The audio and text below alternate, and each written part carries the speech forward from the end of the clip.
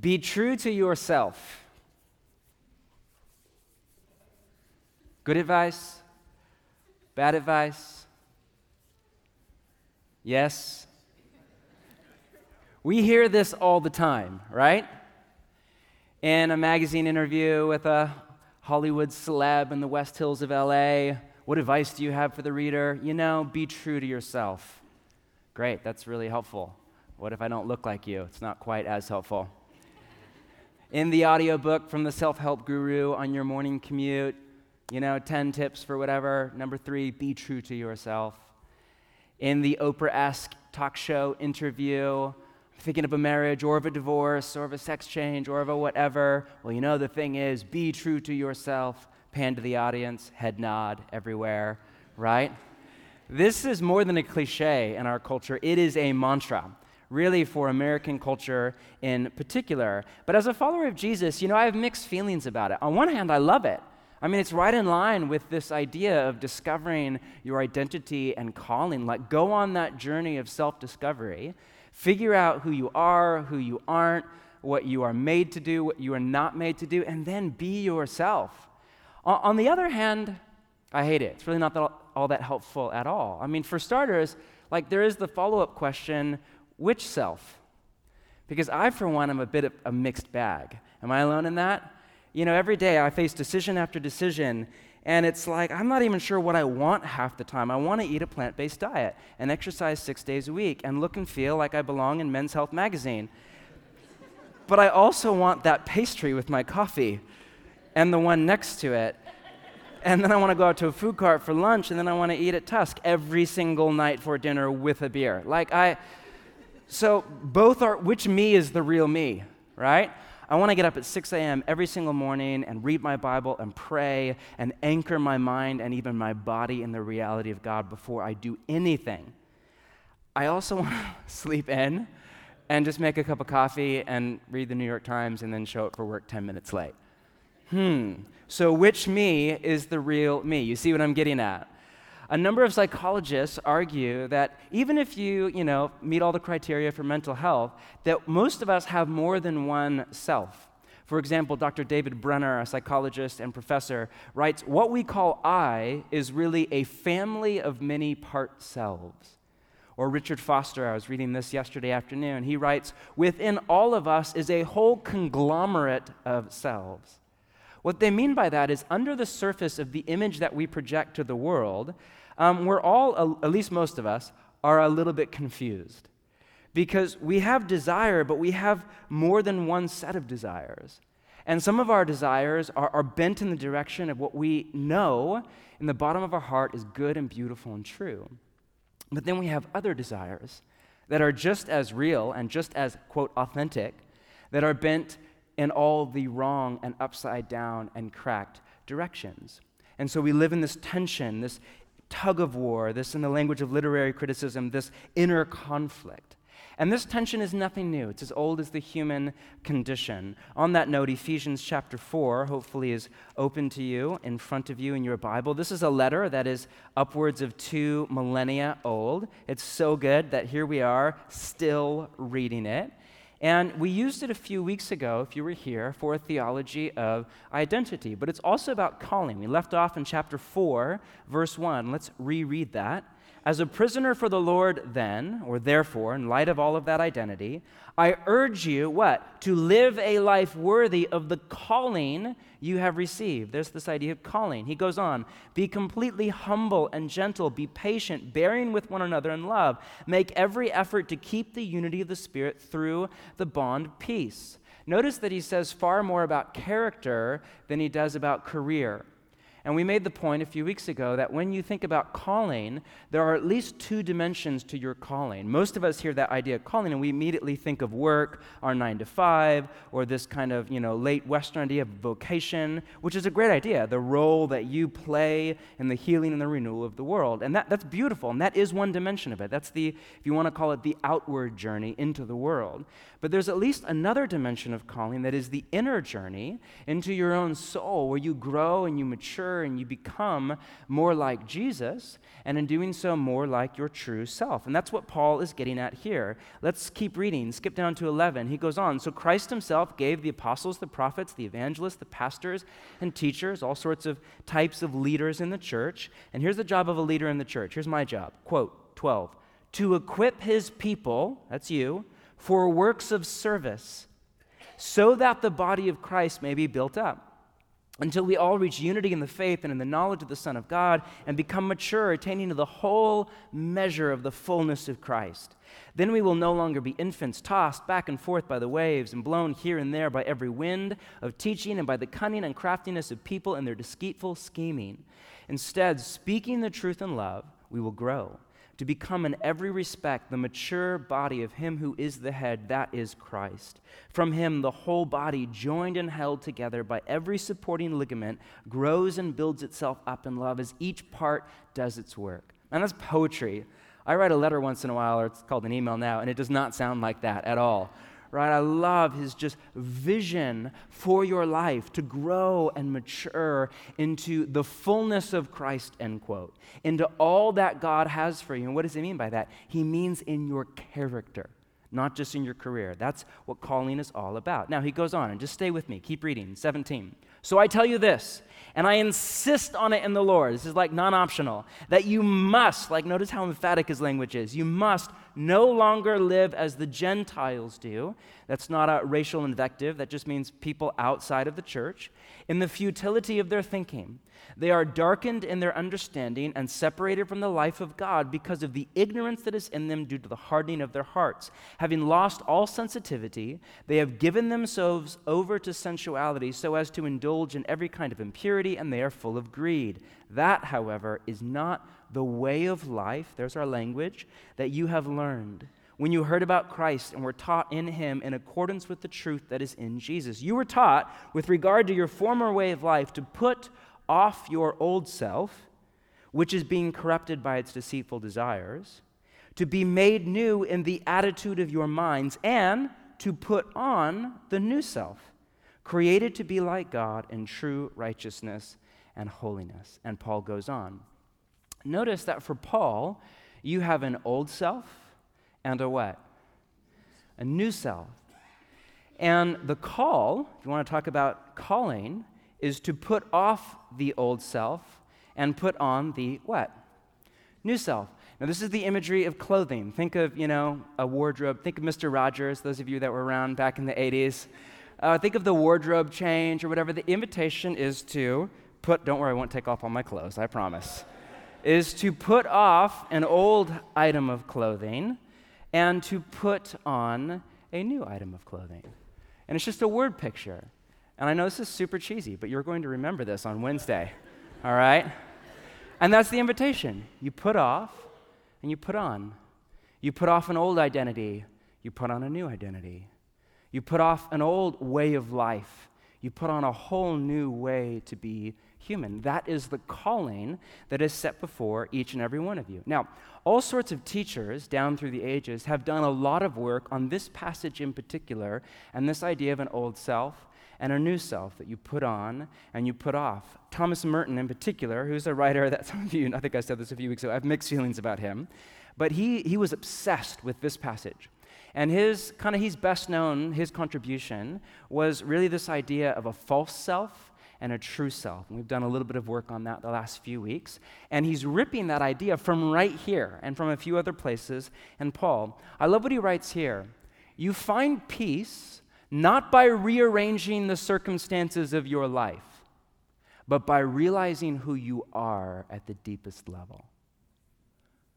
Sooner or later, we must distinguish between what we are not and what we are. We must accept the fact that we are not what we would like to be. Am I alone in that? Okay, I guess I'm alone in that. I relate. We must cast off our false exterior self like the cheap and showy garment that it is. We must find our real self in all its elemental poverty, but also in its great and very simple dignity, created to be the child of God. So, we've been saying for a month now that one of the key tasks of our apprenticeship to Jesus is to discover our identity and our calling. But here's the tricky thing that we want to get into tonight. It's one thing to discover your identity and calling. It's a whole other thing to actually grow and mature into the person that you see on the horizon. Are we tracking? It's one thing to hear your identity is rooted in who you are becoming in Christ. Oh man, that will preach. It's a whole other thing to change because you are not that person yet. I mean, you are to Jesus, but not to the rest of us, right? Yet. So the question that we really want to drill down on tonight and next week is how, right?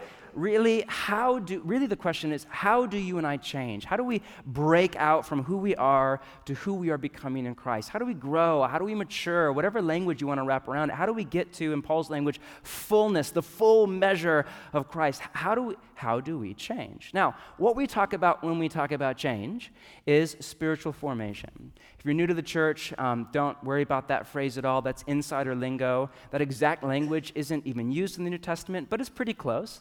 The word that's used all through the New Testament is transformation in English, or metamorphao in Greek. It's where we get the word metamorphism, which is the scientific label for how a caterpillar is transformed into a butterfly. And spiritual formation is, put simply, the process, not an event, not a one-time thing, come forward for prayer, bam, now I'm Mother Teresa. Not at all. It's a process over a lifetime by which we are transformed to become more like Jesus, and in doing so, more like our real true self. Dallas Willard defines spiritual formation, next slide, this way. Spiritual formation in the Christian tradition is a process of increasingly, a little bit at a time, being possessed and permeated, so it's relational, by the character traits of Jesus as we walk in the easy yoke of discipleship with Jesus, our teacher. I think of Paul's line in Galatians chapter 4, "My dear children, for who I am again in the pains of childbirth until Christ is" what?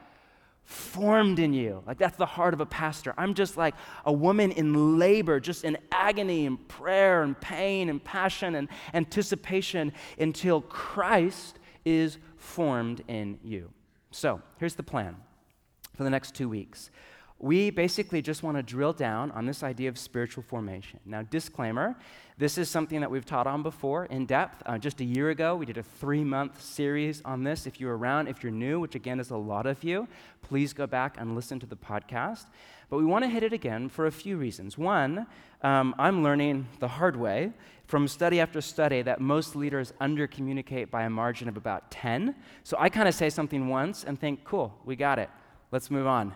And then I'm starting to realize, I'm not that way, and neither are you. We need to hear it again and again and again and let it just seep in past our mind and imagination into our heart and even into our body, right? Because that's what following Jesus is all about, getting what's in your mind into your body, meaning into all of your life. And secondly, our entire church, if you've been around the last few years, has been re-architected and rebuilt around this idea of spiritual formation. Like, if we have an agenda for you, it's that you be with Jesus, you become like Jesus, and you do what he did.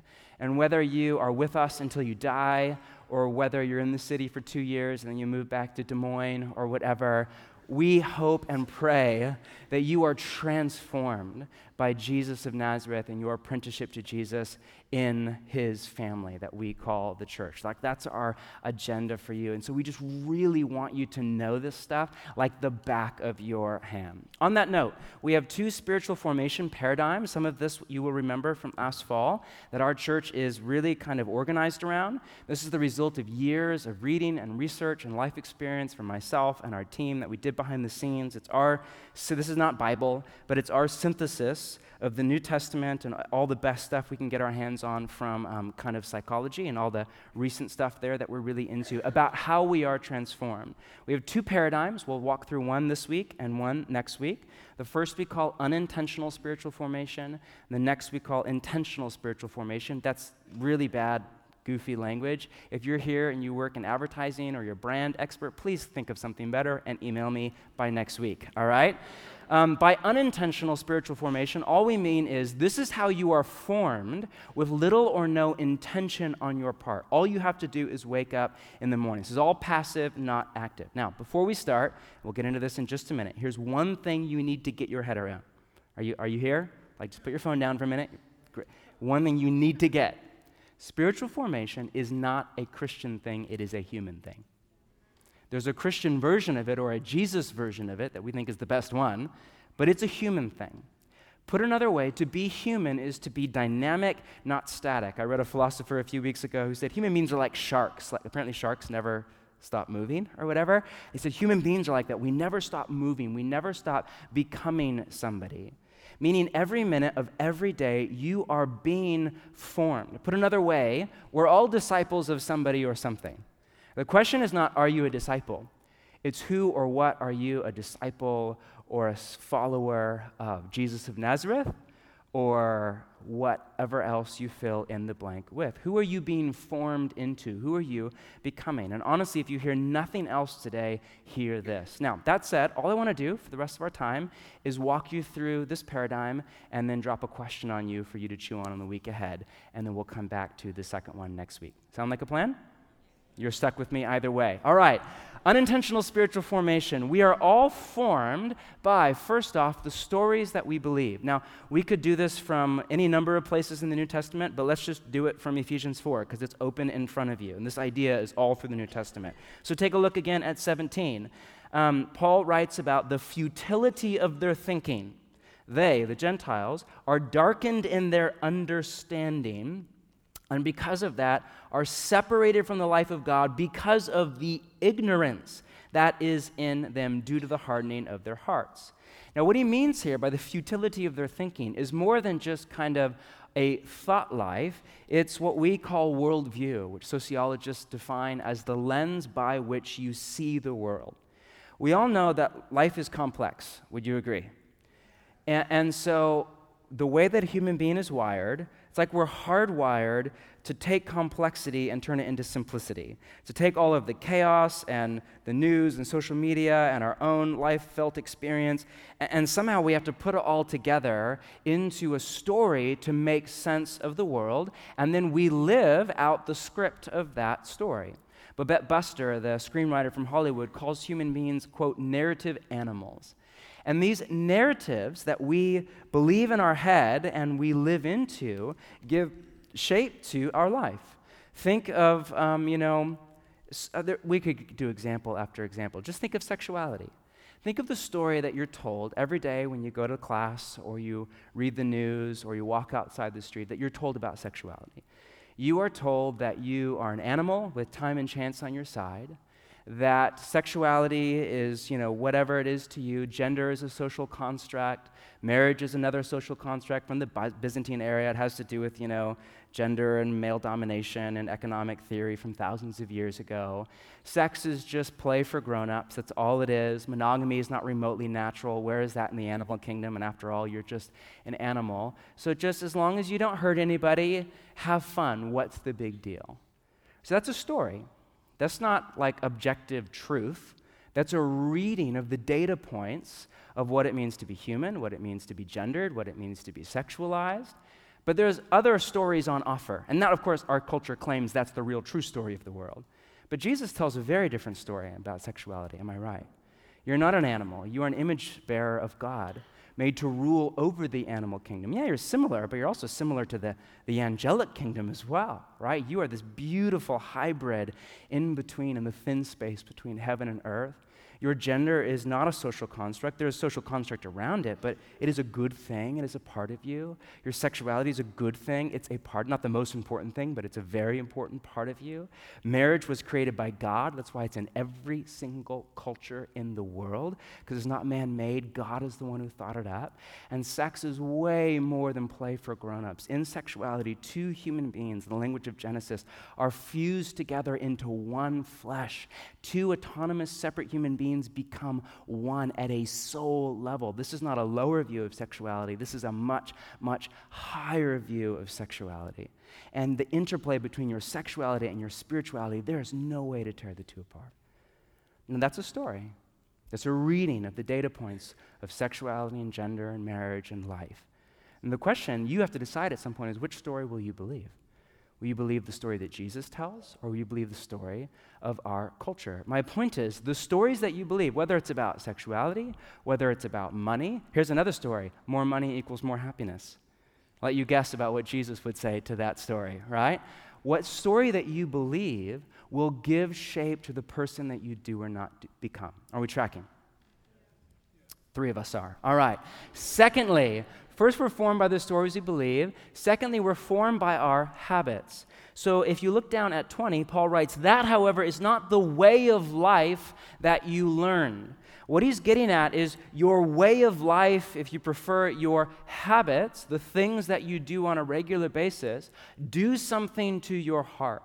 Now, all sorts of work has been done over the last few decades in the field of psychology to point out, in the language of the best-selling book, the power of habit. Basic idea is that you and I are little more than the cumulative effect of our daily and weekly and monthly habits. What we do on a regular basis, we become. Said another way, the things that we do something to us. And here's why. This is the tricky thing that I missed for years and years and years. Our habits get at the core of our being, not through our mind, not through our prefrontal cortex, but through what the writers of the Bible call our heart, through our limbic system, through this orientation of our emotional desire in a direction forward. And our habits shape our loves and our longings. The best metaphor, I've used this before, so forgive me, but that I can think of is still coffee. So I'm well aware of the fact, this is heresy in our city, but I'm well aware of the fact that coffee is the last thing I need when I wake up in the morning. If you know me, I'm type A, I'm high-strung. Have you started to notice that I fidget just once in a while? And this is actually me way better. I did chiropractic. Years ago, I had a chiropractor come up to me after church and say, "Are you aware that you fidget a lot?" And I said, "Yeah, people tell me that every single Sunday, and I can't stop." He said, "I can fix it," and did chiropractic. It was really helpful to about 50% of it. Now I'm doing acupuncture. We'll see what happens next. After that, it's, hot yoga. We'll see. Point is, I'm just I have all this nervous energy. I can't really sit still. I'm pretty type A. I'm bent toward anxiety. I'm doing 1,000 times better now as I grow and mature into Christ-likeness, but it's my limp. All that to say, the last thing I need when I wake up in the morning is a cup of coffee on an empty stomach. That is the last thing I need. A year or two ago, I was, into emotional health, still am, and so I gave up coffee for 6 months. It's a very long time. And it was a miserable week or two, and then I slept better at night. I woke up before my alarm. I had more energy during the day, more focus. I was happier all. And after 6 months, I said, I went back on coffee. This is not worth it. It is just too high of a price to pay. I'm sorry, it's just not worth it, right? So my point is, I know in my head that coffee is not good for me. So why do I start every single day with a cup of coffee? Because I love it. My heart is bent in the direction of Koba coffee and my Chemex and my Japanese scale every single morning. Now, how many of you liked coffee your first sip? 8 years old? 3 of you, exactly. Moses, my 8-year-old, is just all into it, right? Now, most of the time, your first sip of coffee, you just think it's gross, right?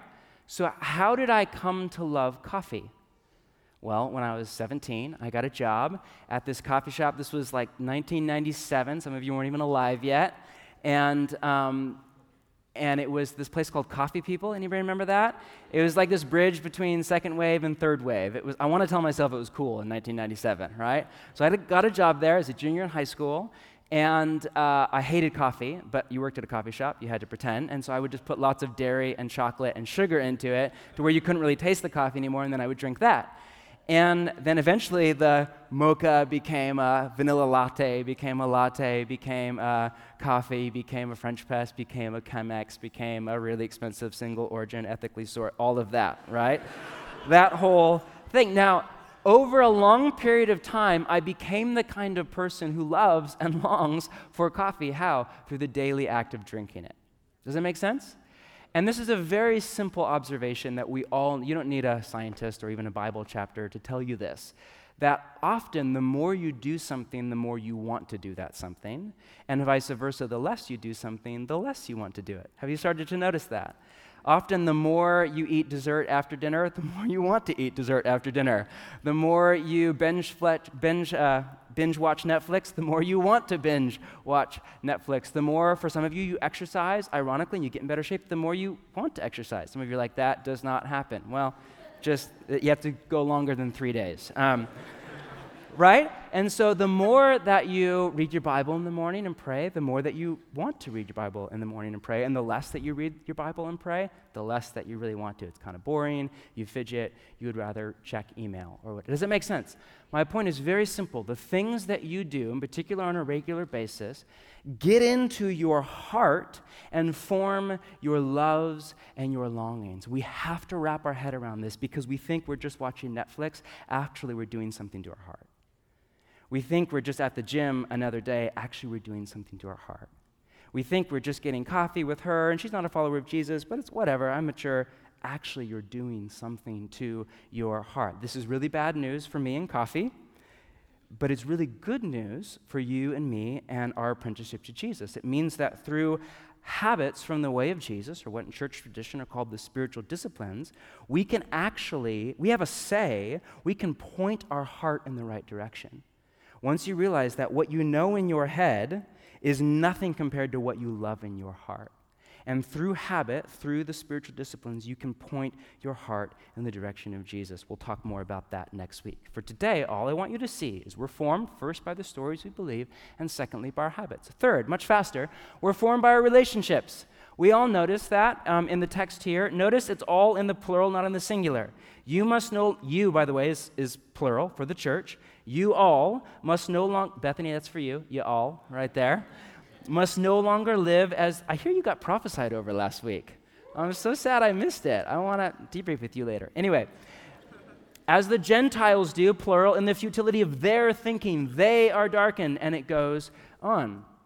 Paul is saying something that we all know to be true, that we become like the people that we hang out with on a regular basis. Our friends, our family, in all honesty, your family of origin, for most of us, is the single greatest influence on who you do or do not become. That's great news for some of us, mixed news for most of us, and terrifying for a few in the room. Also, your culture that you were born into. Man, trust me, you are formed by Western, secular, post-Christian culture. It's the air that you breathe. You're formed by your family, by your friends, by your circle of friends, by who you sit next to at the office or in class. Like, we are formed by the people that we hang out with. The odds are, if you tally up in your mind's eye your circle of friends, that you dress in a very similar way, you vote in a very similar way, you hang out in a very similar way, you do relationship because we become like the people that we spend time with on a regular basis. This is a great thing or a horrific thing based on who those people are. I'll let you figure that out. Now, finally, all of this happens in an environment. Paul writes in 19, having lost all sensitivity, they have given themselves over to sensuality so as to indulge in every kind of impurity, and on top of that, they are full of greed. Now, since we don't live in first century Ephesus, let me just nerd out on you for 30 seconds. Two things that you need to know about the city of Ephesus, which is the city on the receiving end of the letter. One, it was home to the temple of Aphrodite, which was one of the 7 wonders of the ancient world. Aphrodite was the goddess of sexuality and fertility, and her idol was literally a statue of something like 8 breasts or whatever, and that was symbolic. You would go to the temple, you would have sex with a temple prostitute, male or female, as a way to have Aphrodite smile on you, your sexuality, your fertility. It's an ancient agrarian culture. You want as many children as possible with favor. Secondly, because of that temple, people would literally travel to Ephesus from all over the Greco-Roman Mediterranean world, which made the city, first off, very wealthy, and then over time a financial center, such as a New York or a London or a stock exchange kind of city. Think of the one story about Ephesus in the book of Acts. Anybody know that from Acts chapter 19? It's a story about when Paul planted the church that now, years later, he's writing a letter to, planted the church in Ephesus. And what's the story about? It's a story about a move of God in the city city, so many people started to follow Jesus that there was a riot that was started by the metal workers for the temple because nobody was buying the idols anymore. So many people started to follow Jesus that it crashed the local economy and a riot broke out. Does that make sense, right? So all that to say, what are the two kind of gods of Ephesus? Sexuality and greed. What does Paul call out in the church in Ephesus? Sexuality and greed. That's not a coincidence. That's not just, sexuality and greed, we all deal with that. For sure, we all deal with that. But there was an acute issue in this city. Ephesus, like every city before and after it, formed its citizens. Now, the city that you and I call home is a formation machine, am I right? Portland, sentient or not, has a very specific idea of the person that it wants you to become. And that's not all bad. Our city wants you to recycle. I'm all for that. I don't think he would really buy anything, so I'm not sure he would have that much to recycle. But if he did go on a shopping spree, I'm sure he would, no box, no bag, thank you, right? It wants you to take public transportation or cycle. That's great. It wants you to get outside and hike in Forest Park. That's all great. It also wants you to do a number of other things that aren't G-rated, and so I won't talk about them from stage. It wants you to spend money that you don't have on things that you don't need. It wants you to get high. It wants you to drink way too much alcohol and just think that's okay and normal. There's good in our city and there's bad in our city. We both celebrate our culture and we critique our culture as followers of Jesus. But the danger is that the longer you and I live in this city, the more we become like this city, not only in the good ways, but also in the bad. Think of when somebody moves into your neighborhood and they have like a giant truck or something, and there's like an American flag sticker on the back, and we're like, hey, this is Portland. We're only technically in America but only because we have to be. Like, that American flag thing, that just doesn't fly here. It's only a matter of time until we secede from the Union, right? But some of you are like, really? I'm just saying that's true of our city, and you all know it's true. Somebody's like, we're just really obvious in a moment like that. Oh, you're not from around here, are you? Or, oh, you're new. My point is very simple. We become like our environment. And for all of us now in 2017, we live in at least two places at once. We live in our city, for us that's Portland, and we live in our phone. And as the world is getting bigger, it's also getting smaller. That's why everywhere you go in the world, people dress alike and talk alike and are all listening to the new Sam Smith record, which is so good, by the way. Seriously, on repeat. Tangent. I'm so sorry. I'm just off tonight. I apologize. But the Sam Smith record is really good, in my defense. No matter where you travel in the world, people look alike, talk alike, sound alike. And so here's the thing. We need to carefully discern together in community in what ways has Portland, has my phone, which is this portal to the Western secular post-Christian cultural moment, has it got into my head and made me into somebody that I'm not? Has it put lies into my head that I have started to believe, and I have started to live into, and I have started to become, and those lies have started to become true? We have to carefully discern to make sure that we're not shaped or bent in the wrong direction by our environment. Finally, all of this happens over time. That's the tricky thing about it. It's not like, you wake up one morning, first day in Portland, great, and now you're smoking pot by the afternoon, all right? It's at least until Thursday before that happens, okay? All of it happens over time and through experiences. Good experiences, bad experiences. Divorce, marriage, singleness, you have a baby, you can't have a baby, you're a wild success story, you feel like you're a failure, you know exactly what you're made to do, you have no clue. Whatever your life autobiography is, you are shaped, and so am I, by our experiences. Now here's my point, very simple idea tonight. All of this together forms you. Stories that you believe, the habits of your day-to-day life, the relationships you're in, the environment that you call home, our city, your phone, time, experience, all of this forms you. And listen, all you have to do tomorrow is wake up. You don't have to plan out anything. You don't need to take notes right now. You don't need to get out your schedule and rethink your whole life from the ground up. All you need to do is wake up in the morning and do whatever it is you do. Walk your dog, check your email, read your Bible, go to work, spend your money, whatever it is that you do, all you have to do is wake up, and then you realize you are becoming somebody. And of course, the question is, who or what are you becoming? Now, our apprenticeship to Jesus has to offset all of that. So the follow-up question is, all right, if that's how we become more like the stories we believe and our habits and our relationships and our environment, how do we become more like Jesus of Nazareth? And in doing so, how do we become more like our real true self? Come back next week and we'll talk about it. Hint, it's not how most people think, which is just come to church more often, read your Bible every day, and try really hard. All three of those are great things, but that's not it. We'll talk about what it is next week. To end for tonight, I just want to invite you to ask one very simple question. And this is a safe place. No guilt, no shame.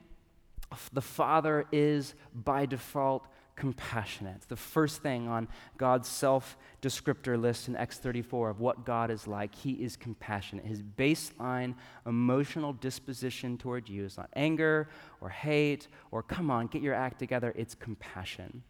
And so we want to live in the compassion of the Father and practice that for our own life and for the people to our right and our left. And so in this safe place of the Father's compassion, we just want to invite you to ask this one very simple question in the week ahead. Who are you becoming? Who are you being formed into? If you plot the trajectory of your character arc out 10, 20 years, who do you see on the horizon? If you're 20 and you envision yourself at 40, if you're 40 and you envision yourself at 50, if you're 60, if you're 60 and you envision yourself at 80, if you're 18 and you envision yourself at 18 and a half, which is about as far as some of us can get. That's okay, don't worry. Who do you see yourself becoming? Is it Jesus expressed through your gender and personality and stage of life and ethnicity and socioeconomic background? Or is it somebody or something else? And again, no guilt, no shame, no voice, inner critic, just the safe place of the Father's compassion. Years ago, I sat with Jesus and I asked this question before him, really for the first time at about 30 years of age. And it was the answer was terrifying. Because I had just enough kind of whatever under my belt to actually plot the trajectory. And I realized, well, I see myself at 40, 50, 60. And I see a man who is a success by all of the wrong metrics and a failure by all the ones that matter most. Failure as a husband, as a father, above all as an apprentice of Jesus of Nazareth. And it hit me like a freight train. Hopefully that will not happen to you. For me, it was this reboot the system, go back to the drawing board and kind of restart my life in decade level number 3, right? And move forward. And it has been, ever since, been a number of years since that moment, and it has been a healing and a life-giving journey that I have been on of discovering my identity and my calling. And we just want to invite you to go on that journey. Some of you have been on it for decades. Others of you have yet to even start. But in the week ahead, we just want to ask you to ask this question of Jesus and of your own soul. Who am I becoming? Maybe tonight, before you go to bed, just slip out of your apartment and go on a walk, or when you're just curled up on your couch, pull out your journal, or if you're a high extrovert, get coffee with your friend and process, whatever your style is, and just ask this question, who am I becoming? And then our practice for the coming week, for those of you that are in a Bradstown community, and even if you're not, we'd love to have you join. It's all up at practicingtheway.org/identity and calling. And basically, our exercise for the week ahead is what we call a habit audit. We stole this idea from a friend of ours, a Christian philosopher by the name of Jamie K.A. Smith.